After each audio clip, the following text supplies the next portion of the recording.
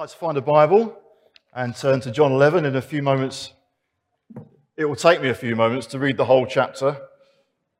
Just to comment on the obvious, I do have a black eye. So just so you're not distracted for the rest of the message, there are two standard responses to that. I'll just pick up one of them. The other guy is fine, actually, thank you. He looks okay. He was lovely. He was very apologetic. It was a clash of heads playing football. Okay, you ready for John 11? I'm going to read all 57 verses, okay? We're going to get through the whole chapter today. Now, a man named Lazarus was ill. He was from Bethany, the village of Mary and her sister Martha. This Mary, whose brother Lazarus now lay ill, was the same one who poured perfume on the Lord and wiped his feet with her hair. So the sisters sent word to Jesus, "Lord, the one you love is ill." When he heard this, Jesus said, "This illness will not end in death. No, it is for God's glory, so that God's Son may be glorified through it." Now Jesus loved Martha and her sister and Lazarus. So when he heard that Lazarus was ill, he stayed where he was 2 more days. And then he said to his disciples, "Let us go back to Judea." "But Rabbi," they said, "a short while ago the Jews there tried to stone you, and yet you're going back?" Jesus answered, "Are there not 12 hours of daylight? Anyone who walks in the daytime will not stumble, for they will see by this world's light. It's when a person walks at night that they stumble, for they have no light." After he said this, he went on to tell them, "Our friend Lazarus has fallen asleep, but I'm going there to wake him up."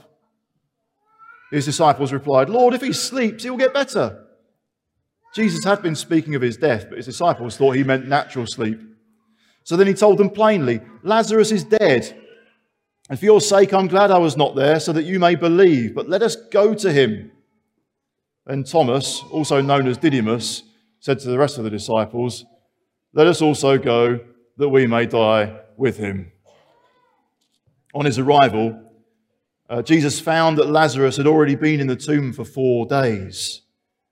Now Bethany was less than 2 miles from Jerusalem, and many Jews had come to Martha and Mary to comfort them in the loss of their brother. When Martha heard that Jesus was coming, she went out to meet him, but Mary stayed at home. "Lord," Martha said to Jesus, "if you'd been here, my brother would not have died. But I know that even now God will give you whatever you ask." Jesus said to her, "Your brother will rise again." Martha answered, "I know he will rise again in the resurrection at the last day."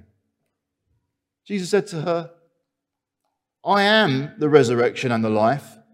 The one who believes in me will live even though they die, and whoever lives by believing in me will never die. Do you believe this?" "Yes, Lord," she replied. "I believe that you are the Messiah, the Son of God, who is to come into the world." After she had said this, she went back and called her sister Mary aside. "The teacher is here," she said, "and is asking for you." When Mary heard this, she got up quickly and went to him. Now Jesus had not yet entered the village, but was still at the place where Martha had met him. When the Jews who had been with Mary in the house, comforting her, noticed how quickly she got up and went out, they followed her, supposing she was going to the tomb to mourn there. When Mary reached the place where Jesus was and saw him, she fell at his feet and said, "Lord, if you'd been here, my brother would not have died." When Jesus saw her weeping, and the Jews who'd come along with her also weeping, he was deeply moved in spirit and troubled. "Where have you laid him?" he asked. "Come and see, Lord," they replied. And Jesus wept. And the Jews said, "See how he loved him." But some of them said, "Could not he who opened the eyes of the blind man have kept this man from dying?"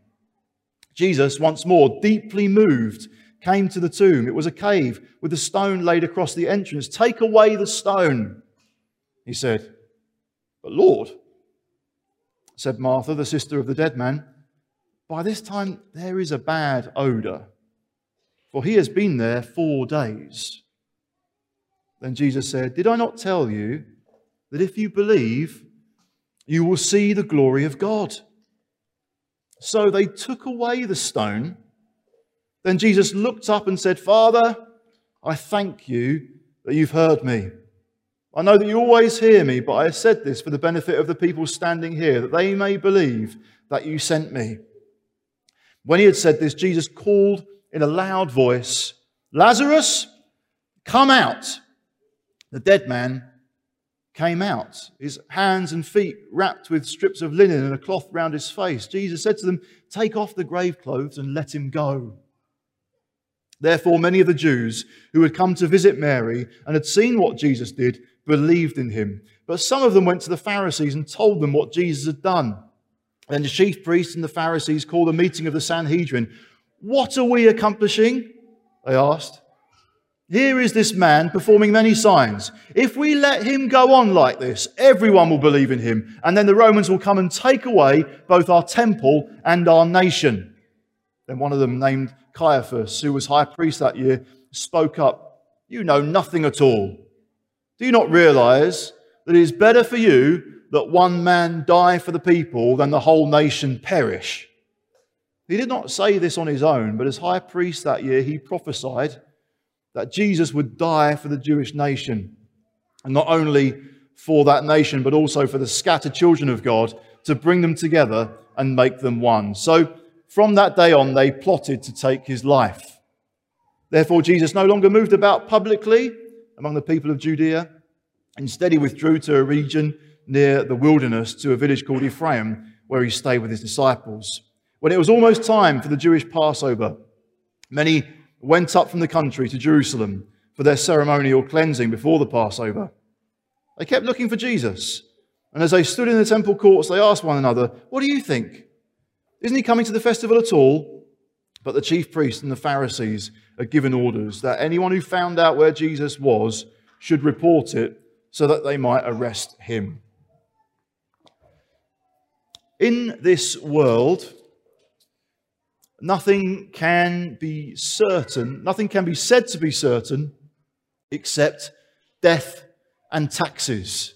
That is the words spoken by Benjamin Franklin many years ago. Actually, I think probably quite a lot of people said it around the same time. Who knows if he was the first to say it? But there's nothing certain in this world except death and taxes. And I'm going to speak about one of those today. Some of you are thinking, why are we talking about taxes? Death and taxes, but forget the taxes part. We're not really going there today. Personally, I think looking back, maybe a little bit like Hannah, I can look back on just a blessed upbringing, a sheltered upbringing probably personally in many ways, one where I wasn't confronted by death for some time. That kind of life lesson, I suppose, was hinted upon by having pets. One wonders, like a future archaeologist digging up our garden would see, like, why did they bury so many rodents over the years? Hamsters, gerbils, guinea pigs. We've continued that trend as a family, as I've probably told you before now. Ironically, we've called our guinea pigs things that you would find in a garden, and now that's where 3 of them are. So most recently we said goodbye to Blossom. Prior to that, it was Lavender. Some years ago, it was Buttercup, and a few more will join them at some point. I'm sorry, that is a slightly flippant way of starting, but I suppose 6, 7, 8-year-old me, that was my encounter with death. Something could be alive, something could be close, something could be precious to me. My guinea pig when I was that kind of age was called Sherbet. I'm not sure where that came from. But I loved sherbet, and then it went. My grandparents all made it into long into their 90s. They were just blessed with long life, and I was blessed with knowing them and a Christian heritage. So it was some years later, in my teenage years, part of a church family, when I suppose I was confronted with death more significantly for the first time. There's a family in the church who had really kind of looked out for us as a family when we were having a bit of a crisis. I can remember a particular birthday party that this family hosted and just looked after us in that way. And just in my teenage years, then the news came through. Peter, the father, the husband, just been taken kind of dramatically and very seriously unwell. Passed away 3 weeks later. And he sent kind of message through to the church to the effect that you can see this as God taking someone in their prime, or you can see this as God calling me home. A man who was facing his own death and yet kind of keen to kind of pastor and reassure the people that just cared for him. And so sometimes, death just comes close, and we can see it coming perhaps in some situations, or it can just take us totally by surprise. We don't know exactly how old Lazarus was. We don't know the situation that was confronting that particular family in detail. But the passage just confronts us with death to start with. That was the case for Lazarus. He got ill. That was the case for Mary and Martha. They were concerned. They sent message to Jesus. That's therefore what confronts Jesus. The report comes through. The one you love is ill. Even then, beyond that, we could see that Jesus is then beginning to be confronted by his own death that's coming. As we've seen before now, there are plots afoot to kill him. He knows that time's coming. His disciples then are warning him, don't go back to Judea, because people there want to kill you.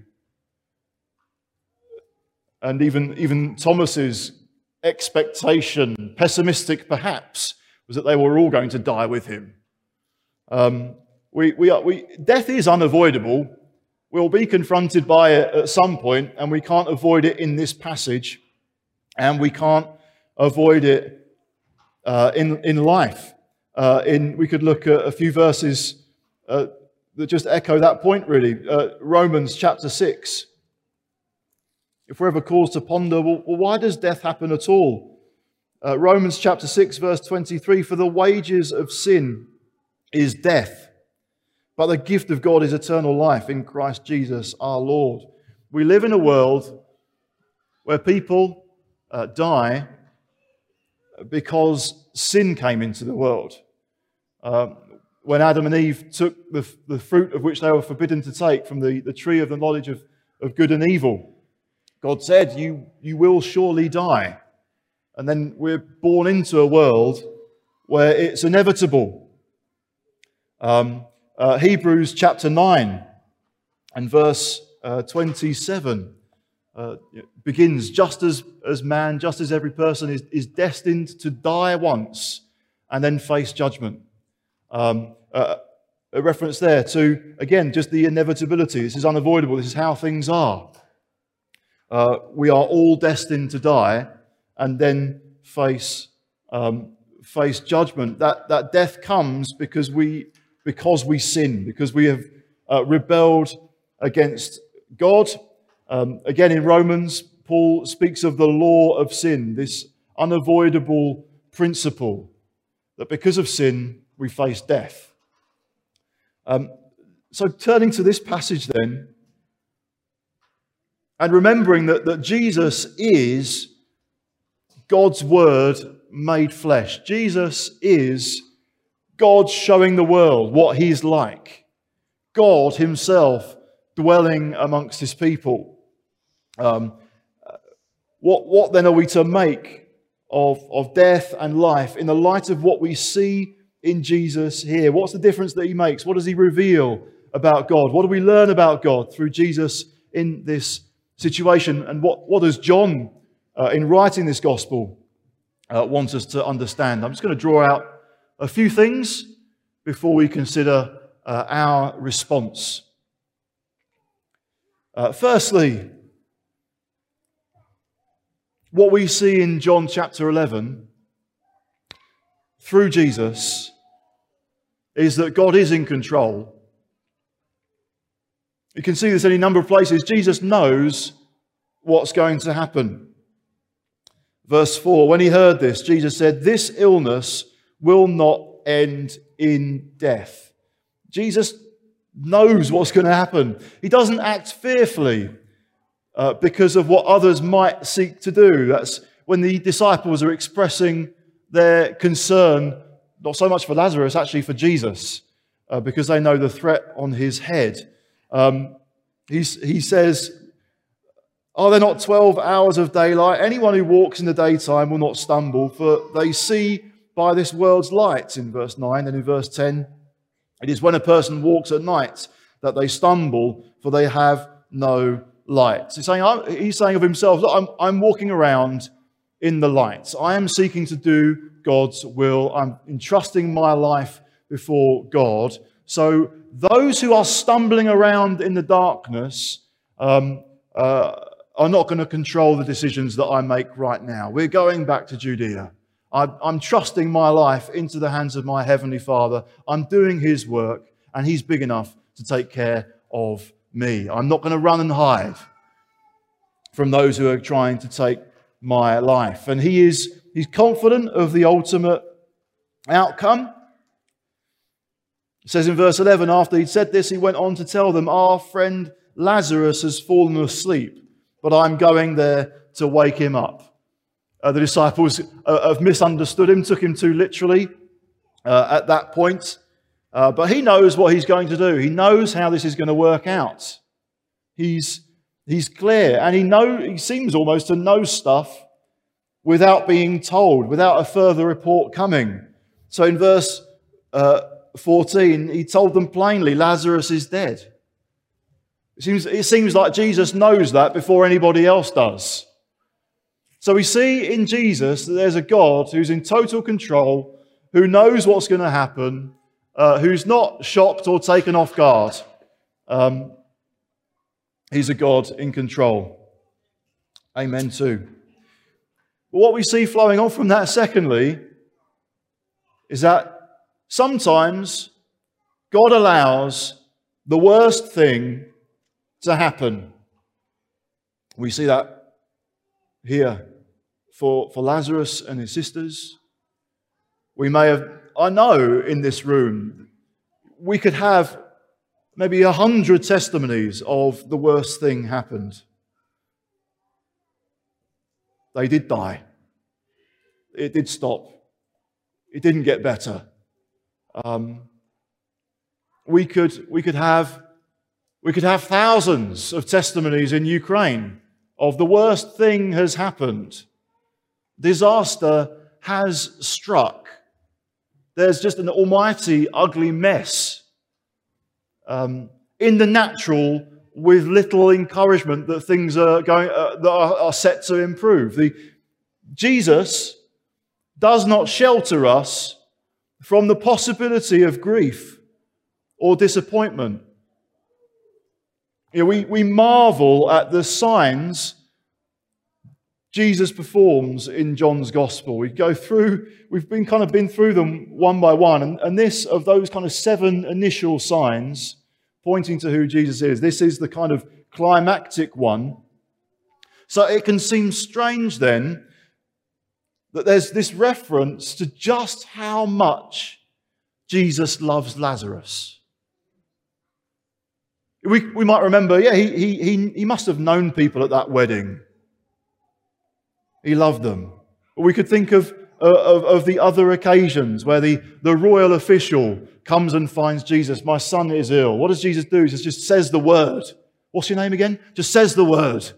"You can go. Your son will be well." Or we could think of the paralyzed man in chapter 5. Jesus sees someone. I don't think we've met before, but I say, "Get up, take your mat and go home."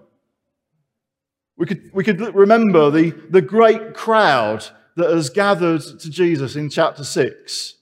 You know, what will happen to them if they don't have any food? What does Jesus do? He takes 5 loaves and the fish, and he multiplies it, and he gives thanks for it, puts it into the hands of the disciples. Let's feed everyone. Amazing demonstrations of his compassion. We could see in chapter 9, there's the man born blind. And people ask the question, who sinned, this man or his parents, that he's like this? No, this is not happening. This is for the glory of God. Going to open the eyes of a blind man. So when you get to a message that says, Jesus, the one that you love is ill, Jesus, you know this guy. He knows you.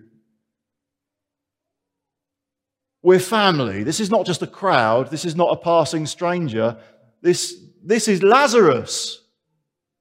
The message comes through. Lord, the one you love is ill. And then later, in verse 5, John affirms it. Now Jesus loved Martha and her sister and Lazarus. So, when he heard that Lazarus was ill, he stayed where he was 2 more days. Is that not just a little bit odd?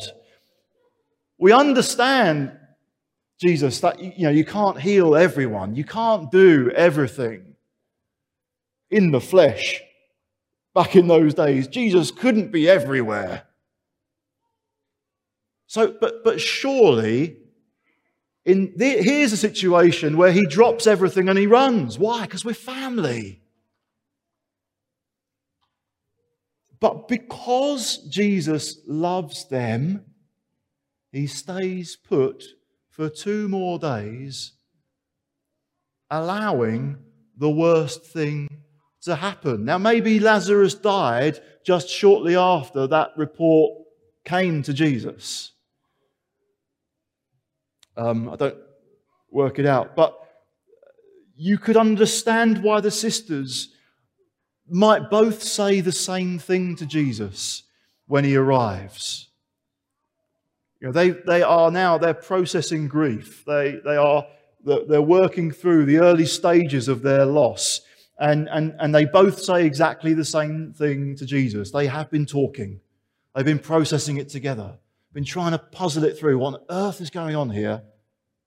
Lord, in verse 21 and in verse 32, Lord, if you had been here. I mean, it's this curious mix of love and respect. Even when Mary turns up later, when Jesus is there, and Mary, she comes and falls at his feet, which we could understand as an act of worship. Lord. Yeah. But this act of worship is still just slightly mixed with a rebuke to the Saviour. If you'd been here, where were you? And perhaps for us, that can be our initial response. It could be worse. Initial response of just things are mixed together. I love you, Jesus, but what on earth are you playing at? You could have made it sooner. But I suppose even just then, we might think in the context of family life, we could mistake being loved and feeling loved for just always getting what we want as soon as we want it. And maybe the parents in the room are starting to nod and go, yeah. The little one next to me kind of thinks sometimes that I love them when I give them exactly what they want as soon as they want it. But because I love them, there is this bigger picture. So sometimes, kids, just receive the love of the adults that care for you, even when the answer is no, and it might feel tough. And you don't have to understand the full picture, but trust that you're being loved. But doesn't that go for all of us with our Heavenly Father? We don't get to see the big picture. Perhaps we can imagine that if the Lord would just take a little bit more time, and if he could just explain absolutely everything, then we'd understand, of course, Lord, now we get it, as you were. The fact is we don't understand everything. We don't see the complete big picture, so we don't always understand why something happened or didn't happen. God is allowed to disappoint us.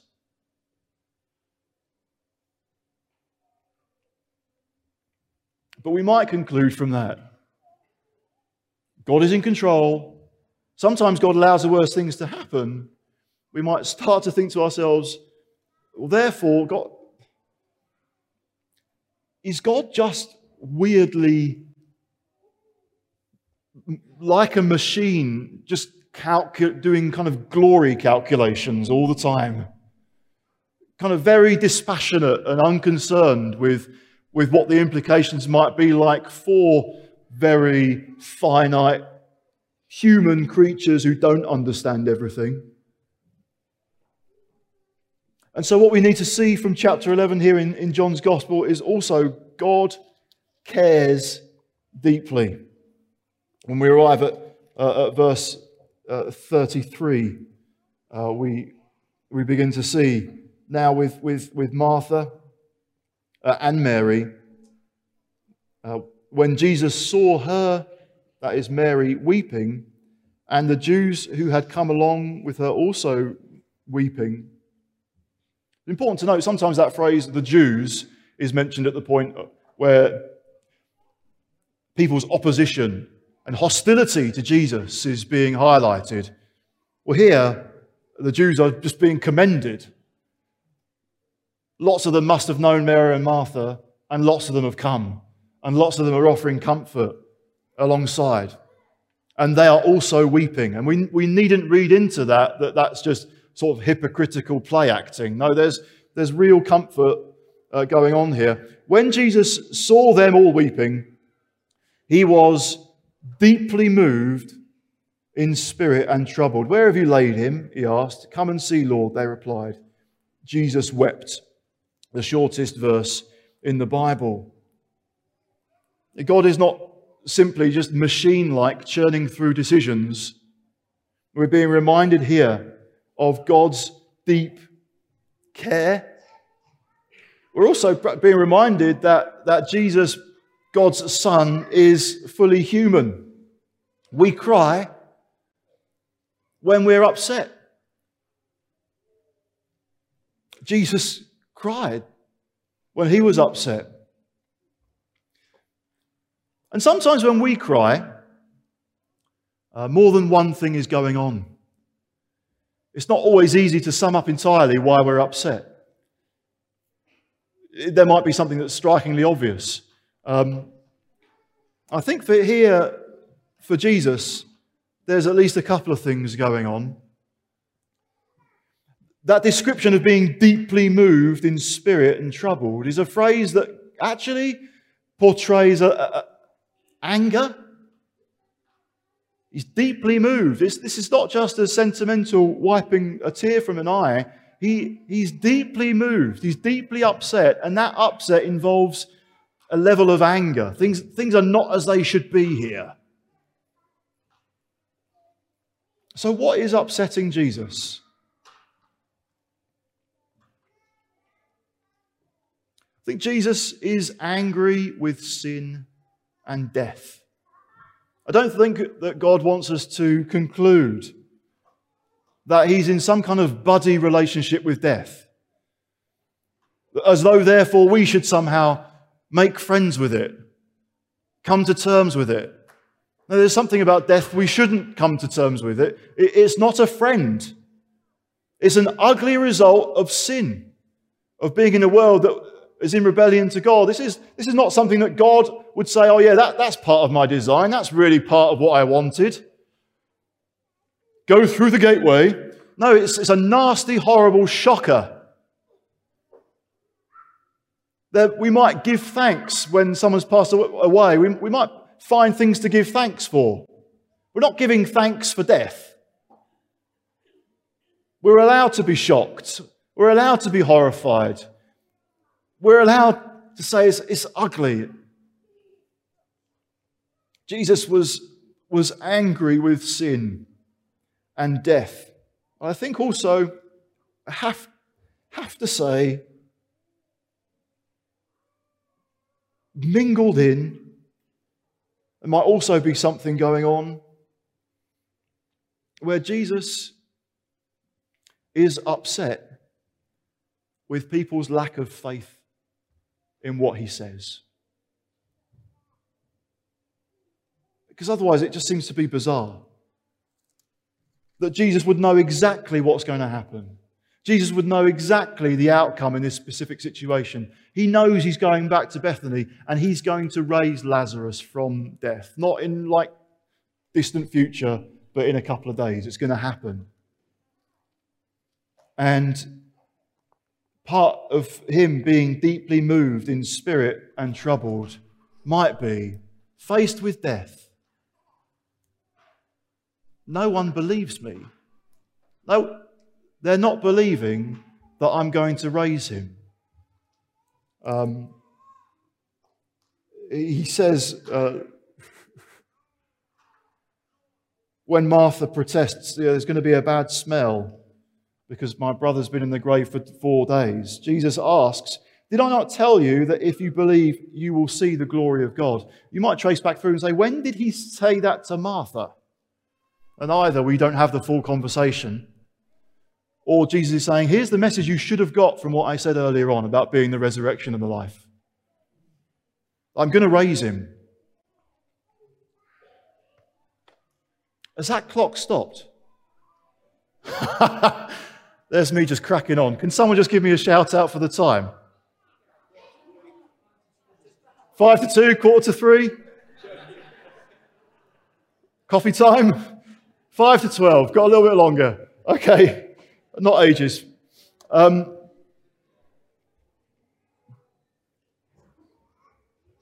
Jesus asks the question, did I not tell you that if you believe, you will see the glory of God? Martha, you should have got this message already. He cares. And he's going to bring Lazarus back to life as he said he would. And maybe there is something when we're confronted with the worst thing happening that means that we just tune out of a whole raft of what God actually says in his word. We just tune it out because it's a bit like noise. Whatever. This is a situation I'm having to deal with. So this message of new life seems just alien to me. I can't deal with that. And God cares deeply and he's about a powerful work. And fourthly, what we might just see from this passage is a shift. The shift is beginning to happen right here in chapter 11 and chapter 12.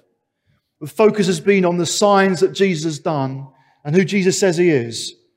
And now the shift is going to shift and focus on what's going to happen to Jesus. And you can see that happening here in chapter 11. It begins in its focus on the death of Lazarus. As the chapter comes in to conclude, it's about the death of Jesus. You can even see this as maybe part of what was also upsetting Jesus. Because he's confronted with a tomb and a stone in front of it. And he knows what's going to happen to him. And even that by coming that close to Jerusalem and daring to do this miracle of raising Lazarus from the dead is going to prompt opposition. And the Sanhedrin resolve, it's decided, it's ratified, this is definite. We are going to have him killed. Why? Because he dares to raise up Lazarus. We can't handle what he's doing. And if people follow him, and if people believe in him, then there's this popular uprising. All that's going to happen is the Romans are going to see it, they're going to crack down, we're going to lose everything. We're going to lose our nation, we're going to lose our temple, and perhaps we're also going to lose our position. We're going to lose our privilege. We cannot allow that to happen. Many Jews saw what happened and believed, and some Jews saw what happened and went into a room and decided he's got to die. So can you see that when Jesus is confronted by the death of Lazarus, he's confronted with his own death, and he's saying, I will raise him and it will cost me my life. I'm going to have to die. And so Caiaphas' words become both chilling and prophetic when he says to the people, what are we accomplishing? Now, what does he say? You know nothing at all. You do not realize that it is better for you that one man die for the people than the whole nation perish. He did not say this on his own, but as high priest that year, he prophesied that Jesus would die for the Jewish nation. And not only for that nation, but also for the scattered children of God, to bring them together and to make them one. We can't step away from this passage thinking Jesus doesn't care. He's just making a few calculated decisions that most glorify him.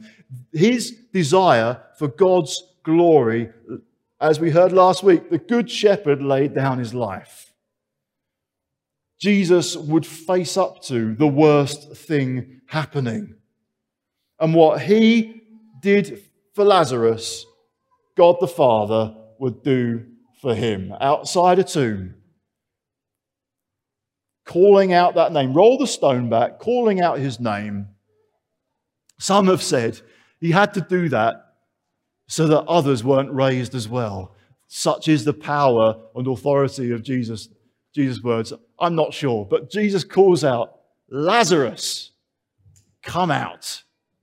And he comes out. What are we supposed to make of this? What are we supposed to do? Well, what about you personally?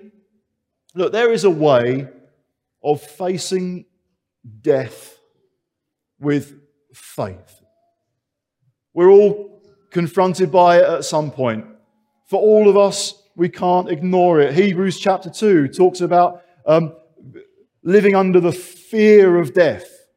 And so for some, like me, just growing up, that could just mean that it's like a strange curiosity. What is this thing? I mean, I've lost a guinea pig, but that's all about that's happened to me. That's like hard in life.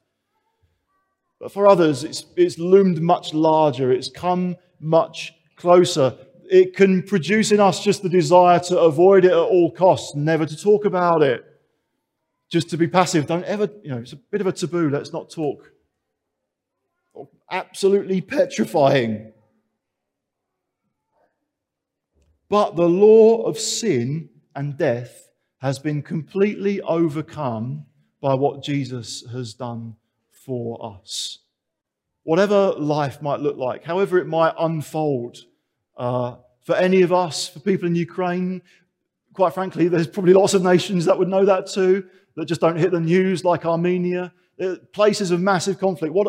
Look, there is a way. Look to Jesus and accept the life that is available only in him. That whoever lives by believing in Jesus, though you are going to die, we're destined to die, you will come through to a life eternal. That Jesus has gone ahead of you and he can lead you into new life. That means that now, in the way that you live, you can be completely rescued from just the fear of death, the fear of what's going to happen, the fear of being out of control. Doesn't have to be that way if you believe in Jesus. The words of Jesus to Martha, you could consider personally when Jesus says to her, well, she says to him, I know he will rise again in the resurrection at the last day. She has that understanding, one day everyone will be raised. Jesus says, I am the resurrection and the life. The one who believes in me will live, even though he die, and whoever lives by believing in me will never die. Do you believe this? Do you?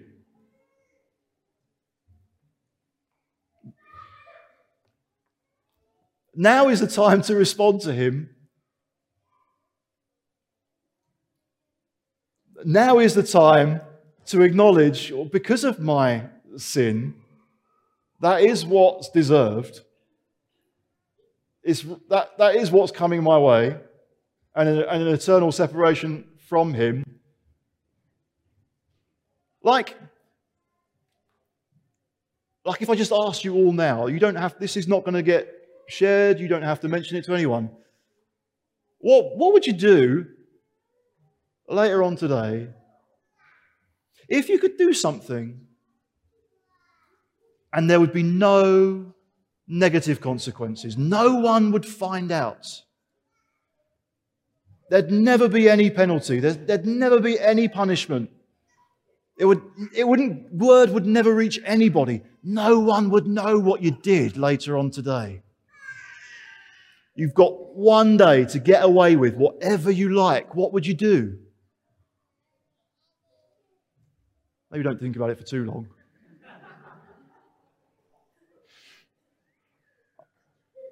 I'm off, honey. I just got to pop out for a while. No, I mean, at that point, are any of us thinking about doing something good? Are any of us thinking about what might glorify the Son of God? Are any of us thinking about some random act of kindness that we could perform to someone else? Or are we thinking, sounds fascinating. What good? And we all shrug our shoulders and go, human nature. Yeah, that's exactly right. That demonstrates, our answer to that demonstrates that we need a Saviour. We need someone who'd take the punishment. We need someone who'd say, I never did that. When Jesus was asked, what might you do? I'm going to lay my life down. I'm going to save other people. Now, for all of us, it's possible to react to death and disappointment with a cocktail of cynicism, of bitterness,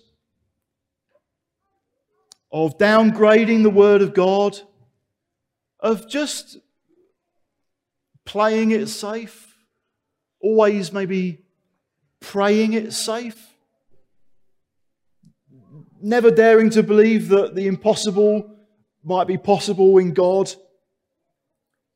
Maybe like Martha, I believe in the resurrection one day. I believe ultimately, years to come, that will take place. But as for the here and now, we've just got to plod through lots of rubbish.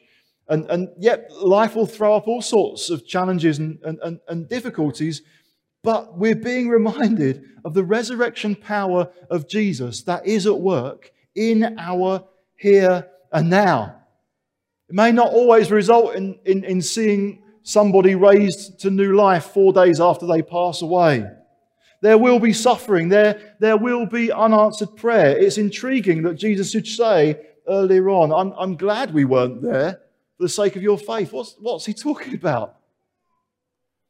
There's a faith that gets strengthened and gets trained when initially our prayers aren't answered.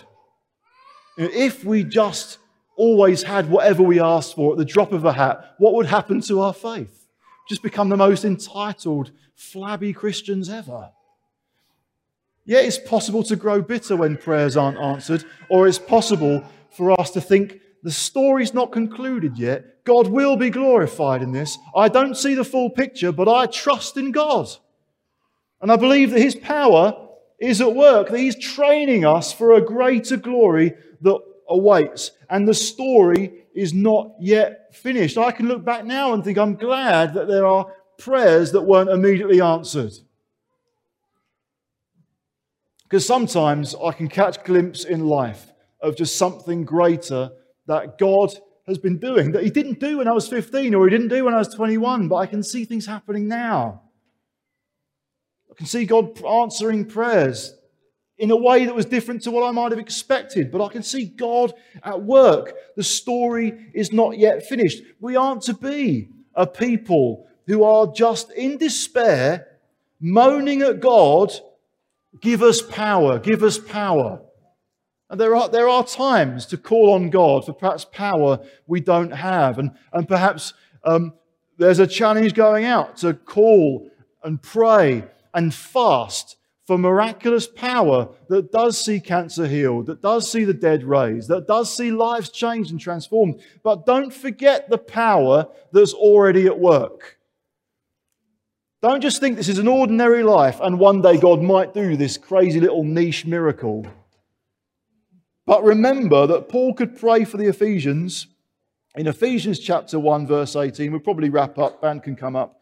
Ephesians chapter 1, 18, I pray that the eyes of your heart may be enlightened, in order that you may know the hope to which He's called you, the riches of His glorious inheritance in His holy people. Yet that is coming, this glorious inheritance, future hope. And, verse 19, His incomparably great power for us who believe. That power is the same as the mighty strength He exerted when He raised Christ from the dead and seated Him at His right hand in the heavenly realms. What's Paul praying? Not, I'm praying that God might give you power. He's saying, I'm praying that our eyes might be opened to the power that He's already given, that is already at work, might be falling to pieces. The whole world could be going to pot. But the resurrection power of God that brought Jesus to life is at work in us. And if we don't think that, we might just be thinking that we saved ourselves. We made a good decision. I was born in a Christian family. That's not why you're saved, if that is your story. You're saved because Jesus called out your name and the lights came on. You were dead. We were dead. There was no hope. But He called and we responded. New life came. That's His work. That's His power. And it's still at work in us now. Push through when you face unanswered prayer. Don't shrug your shoulders and turn away. Believe that God is at work.